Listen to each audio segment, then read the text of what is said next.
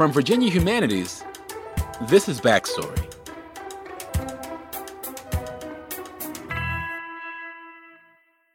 Welcome to Backstory, the show that explains the history behind today's headlines.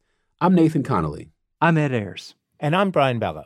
If you're new to the podcast, we and Joanne Freeman are all historians, and each week we explore a different aspect of American history. Today, in this special holiday show, we'll be looking at Americana. I'll be getting my fingers greasy with some butter sculpture. I'll be finding out about the miniature version of the US of A in Pennsylvania that's been entertaining visitors for more than a half a century. And we'll be revisiting the story of whales on a train. Man, I love this show. So, Brian, Nathan, did your parents ever tell you, hey, don't play with the food? All the time. I guess, yeah. Do you think they'd feel differently if you didn't just play with it, but maybe made it into art? Now, my parents would have loved that, especially if I could have sculpted it into a musical instrument. How about you, Nathan? I'd have still been in trouble. Yeah, no. All right. People had been crafting food into artistic delicacies for centuries. If you were in Europe during the 17th and 18th centuries and went to a big fancy banquet, you might see sculptures made out of cakes, pudding, and even butter. Wait a second. I'm pretty sure they didn't have refrigerators back in the 17th century. Didn't it melt? It did. You need to look at it quickly.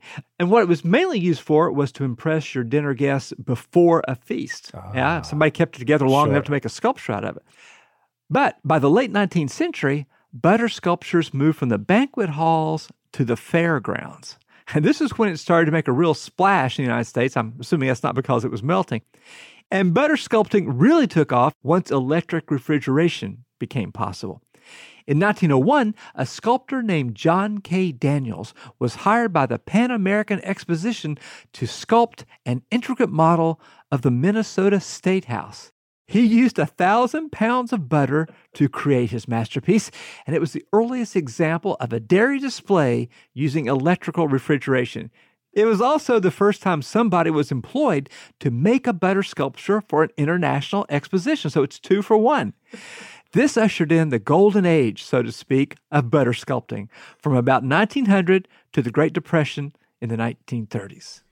A state house made of butter. That's a good home for a bunch of greasy politicians. So the 1930s was butter sculpting's high watermark. Can we still see some of that going on today? You know you can, Nathan. You can go to state fairs across the country and see lots of it, in fact. For example, at the Iowa State Fair, you can see its annual butter cow. Annual, as in every year? Yep. Okay. The fair's had a cow made entirely of butter for 107 years. It better not be the same one every year. It's not, but according to the Iowa State Fair, much of the butter is recycled each year and can even be reused for up to a decade. But butter sculptures can be found outside of just Iowa. And if you go to the State Fair of Texas, you can see the works of artist Ken Robinson. He's created butter sculpture for the fair since 2016. And I talked with Ken about his craft and how he got into this unconventional art form. Well, I kind of slid in accidentally. That sounds dangerous. Are we going to see how many butter puns we can work in? Is this maybe starting now? well, you butter watch out. Oh, gosh. So, no, what happened was I did a lot of work for the State Fair of Texas, and they asked me to do it. And since I had never done a butter sculpture, I had no idea what it was like, and I accepted the job. Had I ever done anything in advance, I would have not accepted the job because it's a difficult medium to sculpt in. So is butter the hardest thing you've sculpted? Well, it is a difficult medium because it's not stable. If the refrigerator unit gets a little warm, it begins to get soft and it makes it impossible to work. If it gets a little cool, it begins to get hard and it's difficult to work. So, you just never know where you are. And the unit they have at our state fair is old, like me, and obviously they don't intend to replace it anytime soon, hopefully like me. So the others can benefit from your experience. Take us through the steps of how you would make a butter sculpture. What do you do? Well, the first time that I did this, that was 2016. They asked me to recreate the steer that had won grand champions for 2015. And I thought that was a little odd because usually when you talk about a butter sculpture, you have a cow. It's with udders, that kind of thing. They want a steer. So I added to that sculpture 2 penguins. Now the steer, when I did it, I have an armature inside of it which holds it up in place because butter is unusual. If you got 50 pounds of butter hanging off as a head or an arm or an ear or whatever, it'll just fall right off. So you have to put an armature in. But the 2 penguins I put in, I made them completely out of butter, and all I did was take one of the large butter blocks and carve the penguin out of it. So there's several ways to go about it. You just have to figure out, anytime you have like a nose sticking out or an arm sticking out, you're going to have something there to support that. What were those penguins doing there with that steer? Well, it's a steer, for instance. So I have one penguin standing at the front looking up at the steer's head. Yeah. And my thought is the penguin has a query. What's a steer doing in a refrigerator? Penguins should belong there. Butter should belong there. What's a steer doing there? Well, how long does it take you to do that? Well, generally, it depends on the stuff that I'm doing. This last year was the toughest of all because I had to make the butter sculpture look like it was metal, gears, and circuitry, which are all smooth things. And butter, it goes much better with organic stuff like people's faces or animals or something. Right. Because it has a roughness to it. So what were you making that looked like gears? Oh, well, it was called Big Tex, but it's the face of a guy. We have here at the State Fair of Texas a big statue. It's not a statue. It's more of an automaton. And he says, howdy, folks, and it's the State Fair of Texas, that kind of stuff. And he waves to them. And he's like 60 foot tall or something like that. So what I did is I did just the head. And I made it, almost 40 inches, 48 inches high, wide. And what I did is I took all of the electronical parts that appeared in the rest of his bust. And, I had the head floating, by the way. We call that hover butter here in Texas. He was floating, and I put a box off to one side. And I put Mario Brothers in the box. And he's throwing stuff out onto the floor that looks like all these electronics and gears and stars and everything. He's throwing it out on the floor because obviously he's going to assemble, or he is currently assembling this thing.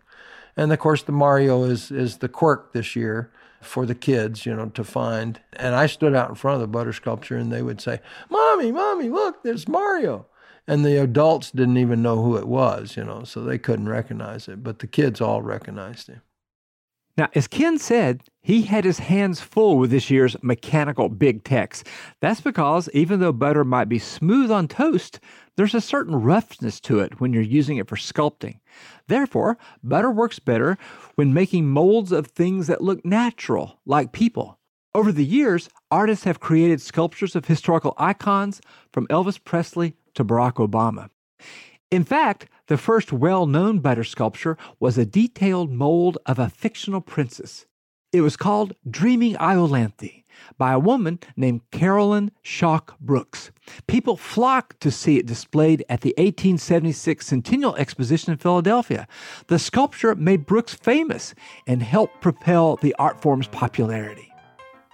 Since an Iowa woman modeled the head of Dreaming Iolanthe in butter at the Philadelphia Centennial Exposition, butter art has developed wonderfully, so that now at this World's Fair, we have whole groups of life-size statuary in butter. Dreaming Iolanthe was reproduced at later fairs, and her features preserved by photography. And it must be said, no succeeding butter sculpture approaches it in beauty. The Iowa woman's Iolanthe was worthy of marble. Other and later butter figures are not always models of grace. But butter is butter. Graceful and ethereal as its forms may be, one would not hesitate long to slice off a nose or a finger to butter his pancakes.